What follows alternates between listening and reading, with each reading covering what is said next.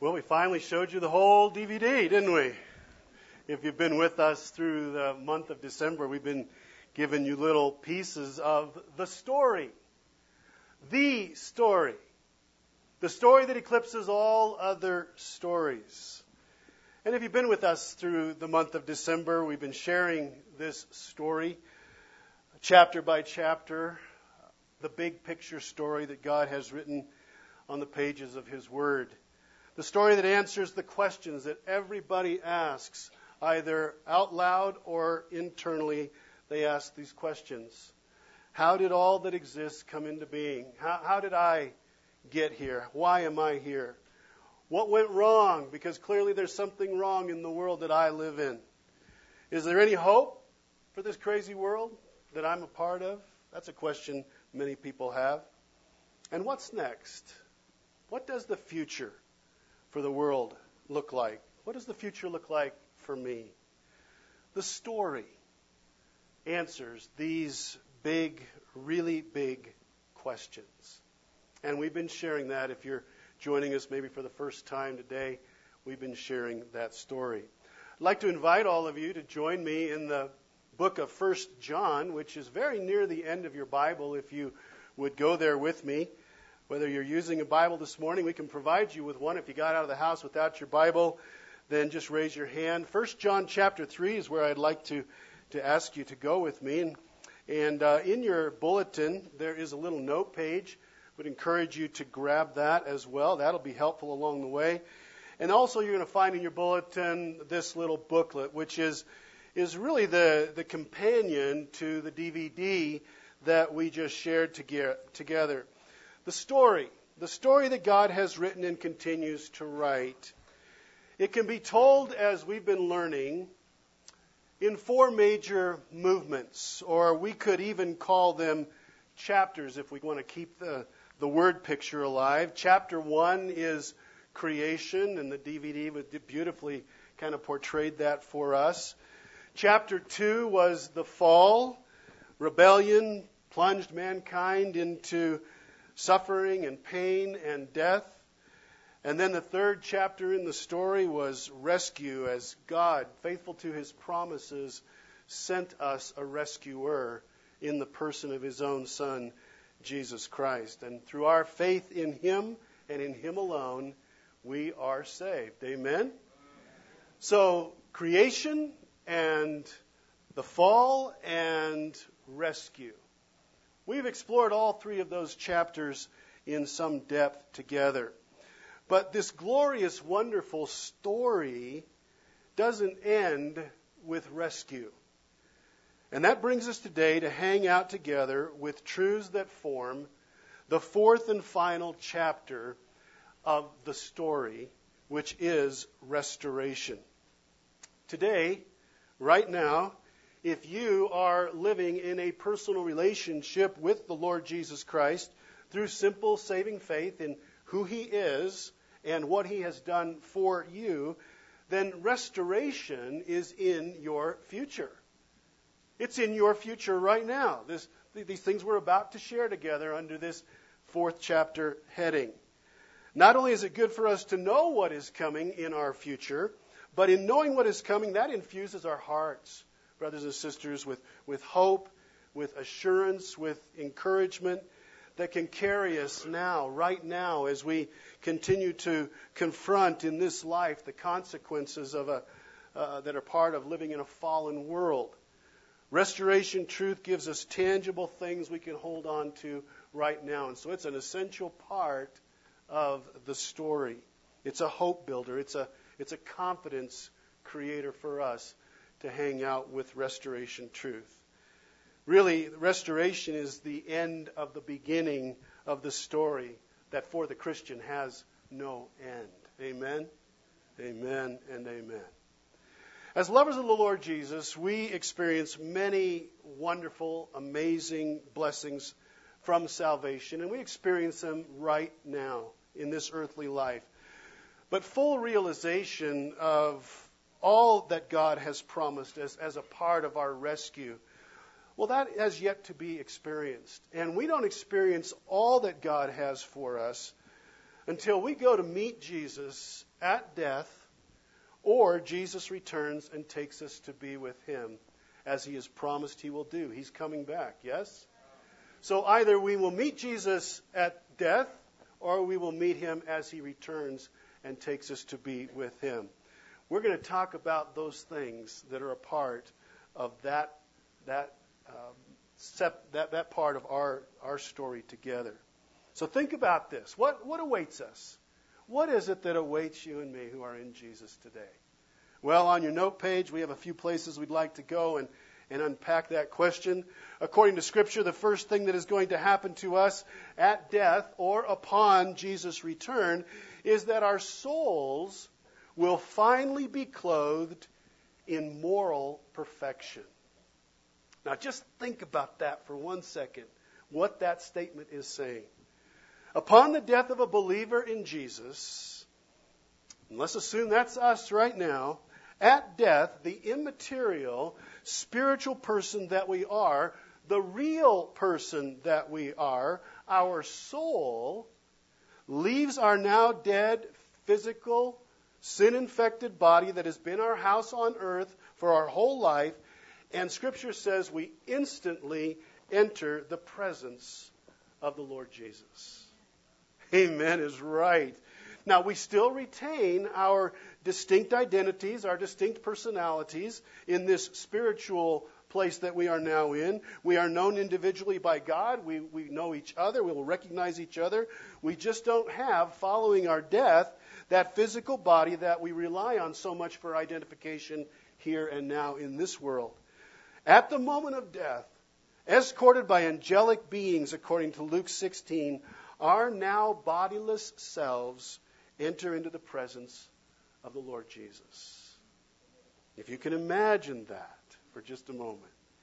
Writing to the Corinthian believers on the subject of death of a Christian, Paul will say this in 2 Corinthians 5:8, "We are confident, I say, and would prefer to be away from the body," and where? At home with the Lord. Away from this body and at home with the Lord. Now, what that verse tells us is that there is no transitional holding place, no intermediate stopover for the Christian at the point of death. We don't suddenly go into some kind of a soul sleep and sleep for 1,000 years or whatever it is until God's program does whatever it's going to do. We breathe our last breath here, Paul would say, in 2 Corinthians 5:8, and instantly we are with the Lord Jesus. Now recall, if you would, the words of Jesus to that repentant thief on the cross at his crucifixion. Do you remember this moment? Jesus says to the thief on the cross who confesses faith in him, "Today you will be with me. Today. In paradise." Luke 23:43.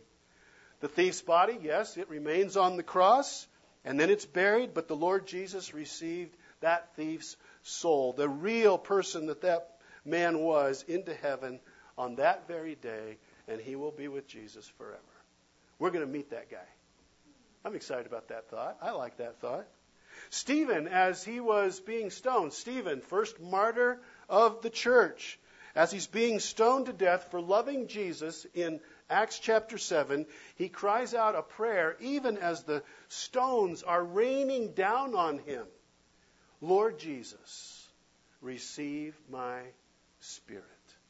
Receive my soul. Receive the real me. Absent from the body, at home with the Lord." So after we regain our composure upon seeing the risen, glorified, exalted Lord Jesus, who all of our earthly life we've only been able to see through eyes of faith, after seeing him with our true eyes, we're going to suddenly be aware, brothers and sisters, suddenly be aware that an incredible change has occurred within us. We suddenly experience a complete freedom, a complete release from the presence of sin in our lives, which is something that none of us have ever experienced. Not one of us has ever known that. Even though as a Christian in this life we have been made spiritually alive by the Holy Spirit, we've been regenerated, and we have been justified, Scripture says, pronounced not guilty by God in the court of heaven. We have a legal standing of being perfect in Jesus. And even though the Holy Spirit has been sanctifying us little by little by little over the course of our earthly life so that we look a little more like Jesus today than we did yesterday, even though all of that is true, we have only ever known in this life a partial freedom, a partial release from sin's indwelling presence through our faith in Jesus. Lodged in our old nature, sin remains a stubborn enemy in our Christian life right now. And you're saying, yeah, Tim, tell me something I don't know, right? We all know this to be the reality, yes? Oh, yes. Sadly, we say yes.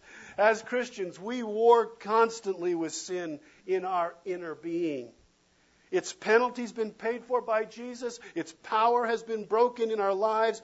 But its presence has never completely gone out of our life. But when we see Jesus, either at death or at his coming, that old nature is completely and forever abolished. We experience an instantaneous and complete moral perfecting of our soul. I can't wait. Can you wait?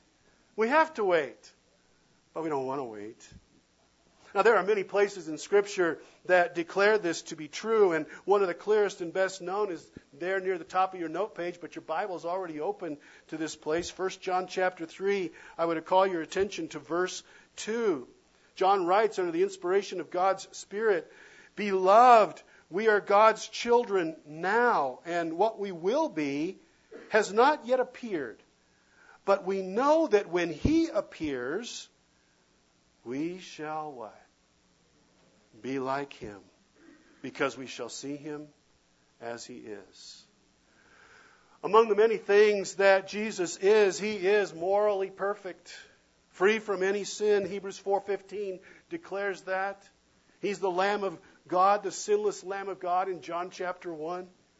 We shall be like him in his moral perfection, the presence of sin completely removed from us forever. So many other passages affirm this truth to us as well. Some of them are listed there on your note page for maybe looking at a little later. But let's linger again for just a second on that 1 John 3:2 verse.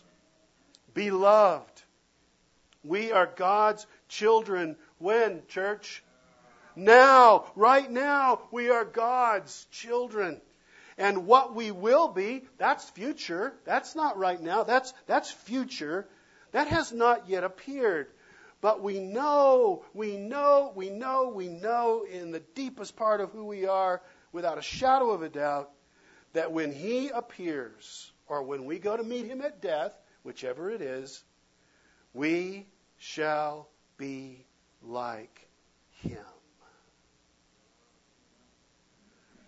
Though it is impossible to describe what this new glorified in Jesus nature will be like for us, what we can say is this. As much as a morally perfected human being can be like Jesus without becoming deity, that's what we're going to be. We don't become little gods, do we? No, we do not. But as much as a morally perfected human being can be like Jesus without becoming deity, that's what we will be. Our war with sin is over. Never again will we experience its lure, its attraction, its guilt, its shame, its alienating, separating curse. Ever again. Never. That's the restoration of the soul. That's in your future, brothers and sisters. That's in my future. Can you get excited about that? Oh, yeah. But as you see there on your page, we're not just perfected in soul. Restoration means also a physical body that is made perfect. We're going to be like Jesus in this way as well. in that we will be given a new body, a transformed body that is uniquely and perfectly designed to exist, enjoy, and participate in a heavenly environment. These bodies aren't made for that. We need a new body. As we said a moment ago, if we die before the Lord returns, we instantly enter His presence as our bodiless spiritual selves. Distinct, identifiable, known, all of that. Somehow it's a mystery, but that happens. But that's not how we remain forever as bodiless spirits.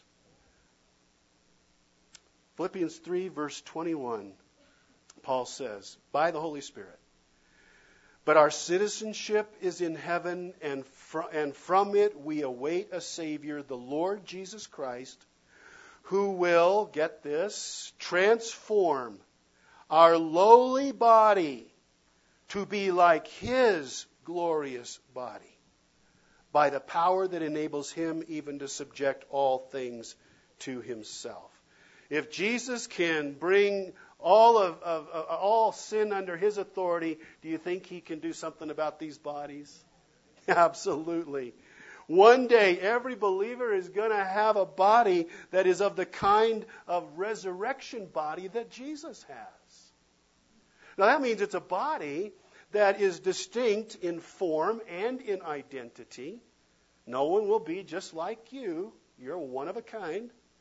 It may well be a body that has characteristics that allow it to pass through walls and not be bound by the limitations of time and space or other physical laws that bind us now. Jesus' resurrection body was of that kind.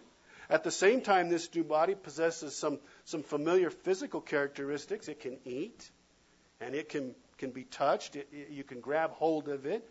The disciples did that with Jesus and His resurrected body. Jesus' facial features were retained. His size and His stature did not change after the resurrection. The disciples knew Him as He looked when He was prior to the cross. So all of that, we would assume, will be true for us. Apparently, this new body that we're going to have retains its gender distinctives. Jesus retained His maleness, since God made male and female in His image. And this is part of how we recognize one another. Apparently, these new bodies will retain their maleness, their femaleness as well.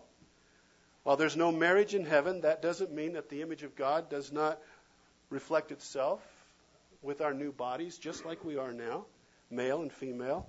In fact, it's quite likely that we retain in our new bodies our ethnic and racial distinctives as well. I don't know if you've ever thought about that. Jesus tells us in Matthew 8, at the great marriage supper of the Lamb, that the redeemed souls are going to come from east and west, from all the nations, and join Abraham, Isaac, and Jacob at that great feast. And it says that all tribes and tongues and peoples and nations in Revelation 5 are praising Jesus. So we retain, apparently, our ethnic distinctives as well in these new bodies. You will be, and I will be, new and improved.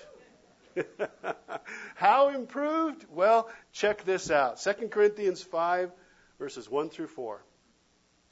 For we know that if this tent, this body that is our earthly home, is destroyed, if it dies, we have a building from God, a house not made with hands, eternal in the heavens.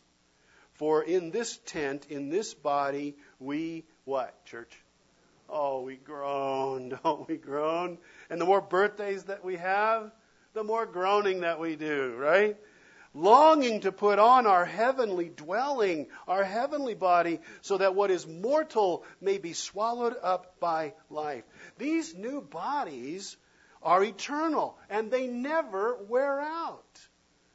All doctors are out of a job, right? The mortal is swallowed up. And if you like the thought of that, hear these words filled with restoration hope. 1 Corinthians 15:49 and following. And just as we have borne the likeness of the earthly man, so shall we bear the likeness of the man from heaven.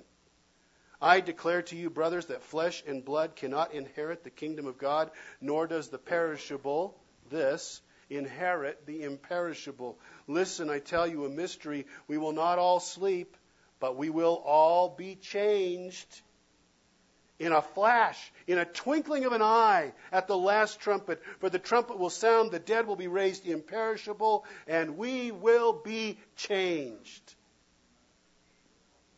For the perishable must clothe itself with the imperishable, and the mortal with immortality.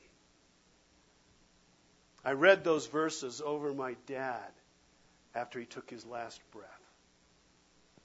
How precious that was to me. That truth. Our physical transformation will be an instantaneous, in a flash, in a twinkle of an eye event. Out with the old and in with the new. I can't wait. How about you? How about you? Okay, all right. We ought to be able to get excited. And if restoration is in store for us in this way, we've been rescued and we've been redeemed from the curse of sin. If restoration is going to happen to us, why not to all of creation? For all of creation was under that same curse in the garden. Remember that? The creation was cursed by the fall. The work of Jesus, we know, does not just have eternal good in store for us, but it has eternal good for creation also. And we need to think about that. Listen to what Paul writes concerning all of this, an insight that we may not think about all that often as we look at our physical world and we enjoy the beauty of Idlewild. One of the things we may not think about is that creation is groaning under the burden of sin. But this is what Paul will say to us. Romans chapter 8, beginning at verse 19. For the creation waits with eager longing for the revealing of the sons of God. Who are the sons of God, church? Us, you and me. For the creation was subjected to futility, not willingly. Creation didn't want that curse, but because of him who subjected it, in hope that the creation itself will be set free from its bondage to corruption and obtain the freedom of the glory of the children of God. For we know that the whole creation has been what? Groaning together in the pains of childbirth until now. Creation has endured the ravages of sin up to this very moment. Earthquakes and floods and drought and pestilence and exploitation and extinction and death. It groans under this burden. But God promises restoration to creation. In Revelation 21, as John gets to peek into the future, here's what he says.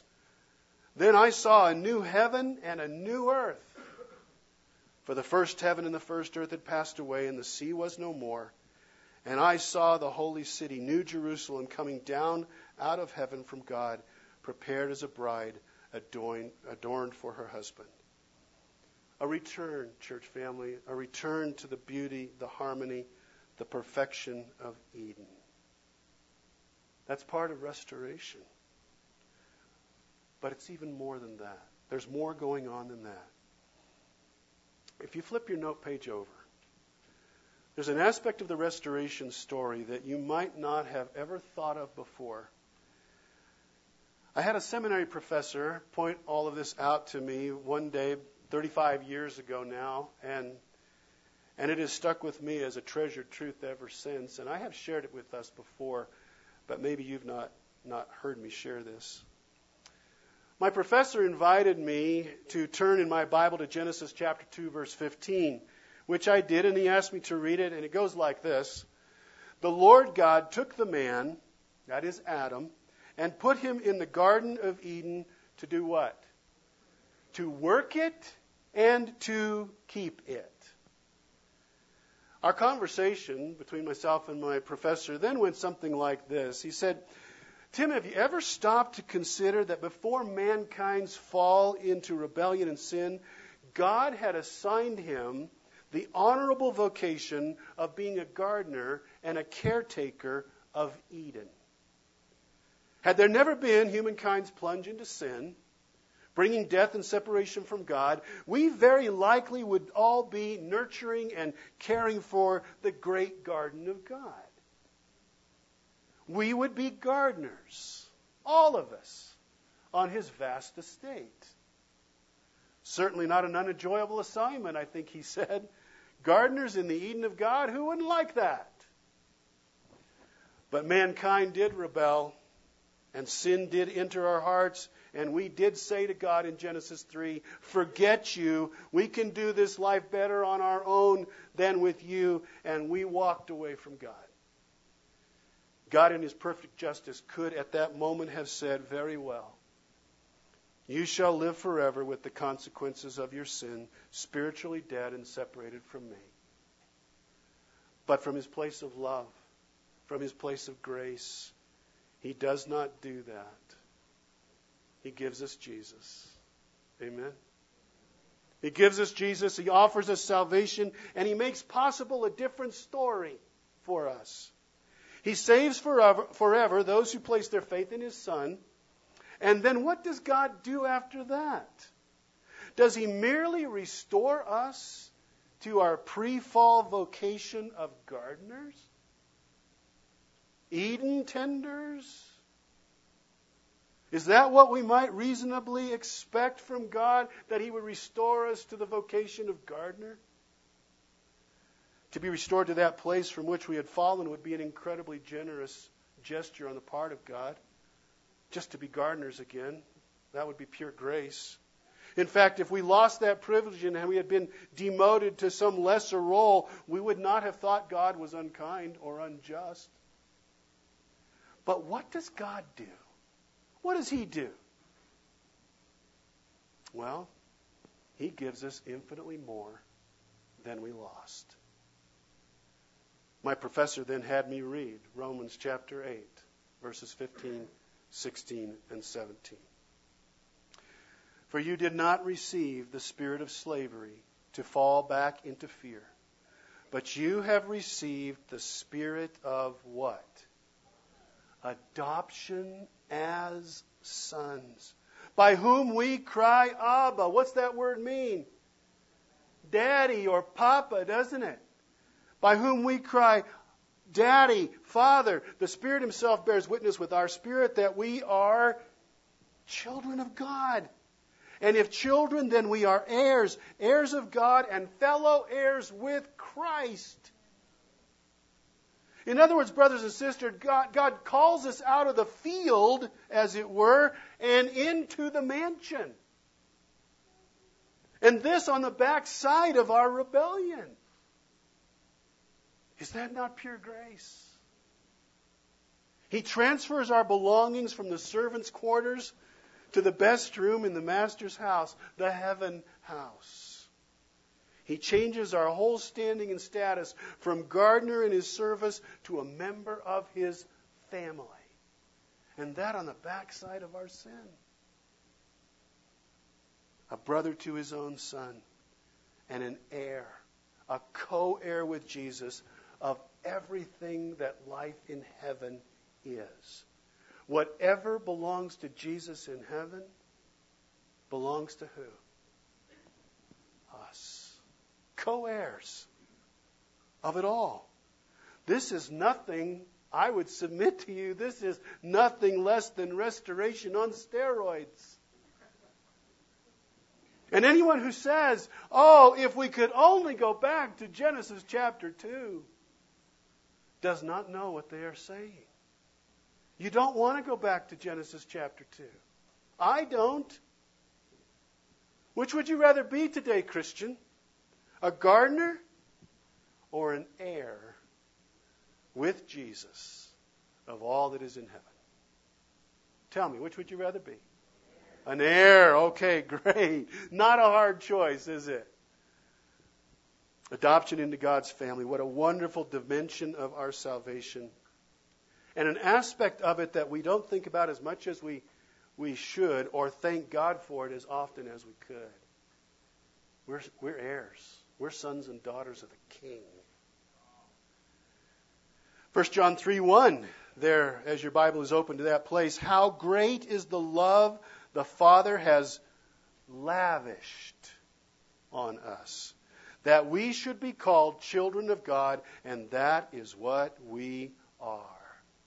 How great indeed is the love that God has lavished on us. Fellow Christian, we will soon, no matter how old we are in this moment right now, we will soon be clothed in the moral perfection that is Jesus. The battle with sin in our life will be over forever.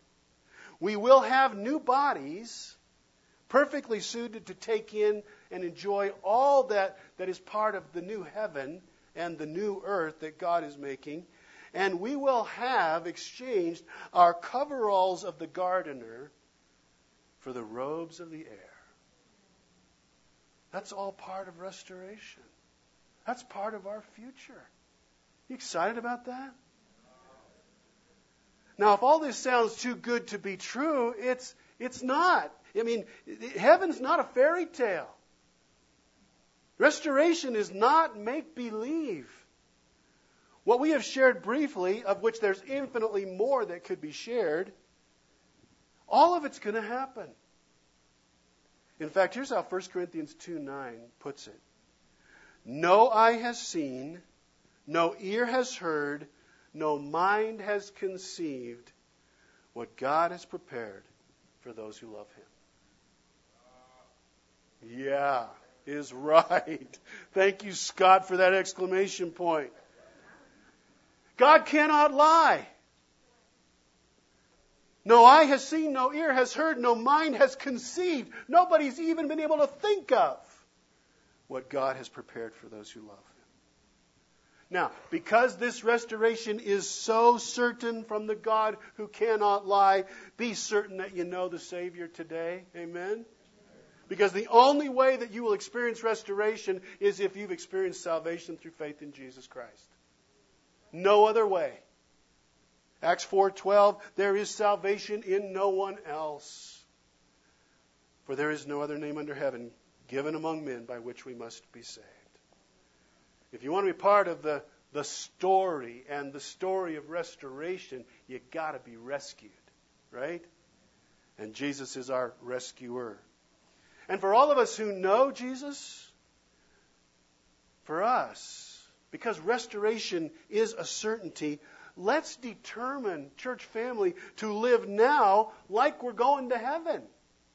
Let's not live like we're not going, right? Let's live like we're going there. Titus chapter 2, verses 11 and 12.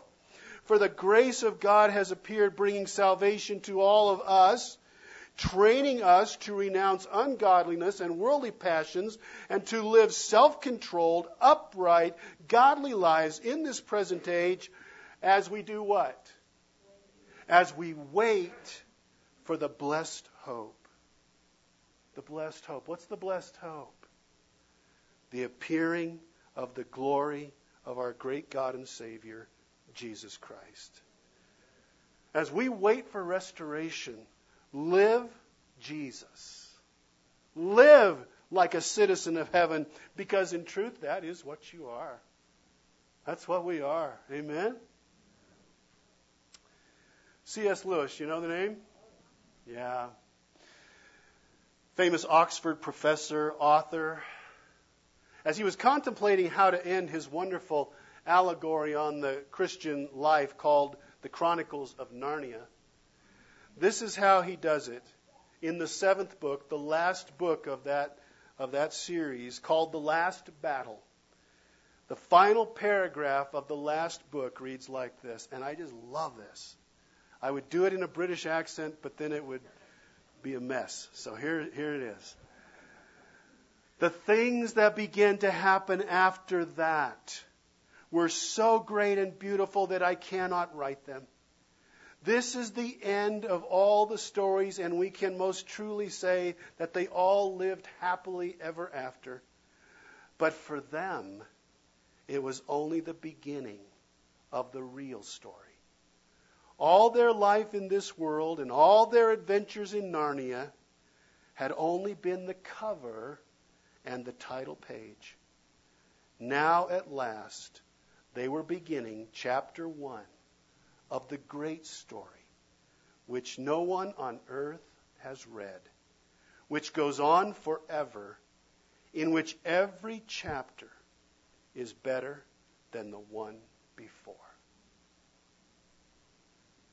We know the story. Creation, fall, rescue, and restoration. Only God knows the great story, right? But that's the one He wants to share with us throughout all of eternity, through faith in Jesus. Amen? Amen. Let's pray together, church. What glorious truth we have just bumped up against today. Heavenly Father, thank you for your word, which reveals these things to us that are a part of our future. We're excited about that. We look forward to that, and these truths give us hope as we think about being released from sin's power and grip in full measure, and to have a brand new body that will enjoy your created new creation. It's just exciting to think about and to ponder the reality of us as sons and daughters of the King of Glory, co-heirs with Jesus of all that heaven is. These are truths that just boggle our mind. They make us feel small, but that's perfect. That's just where we need to be today. All glory be to you, God who rescues, God who restores, and does infinitely more. And all God's people said, amen and amen. Let's stand together and let's sing.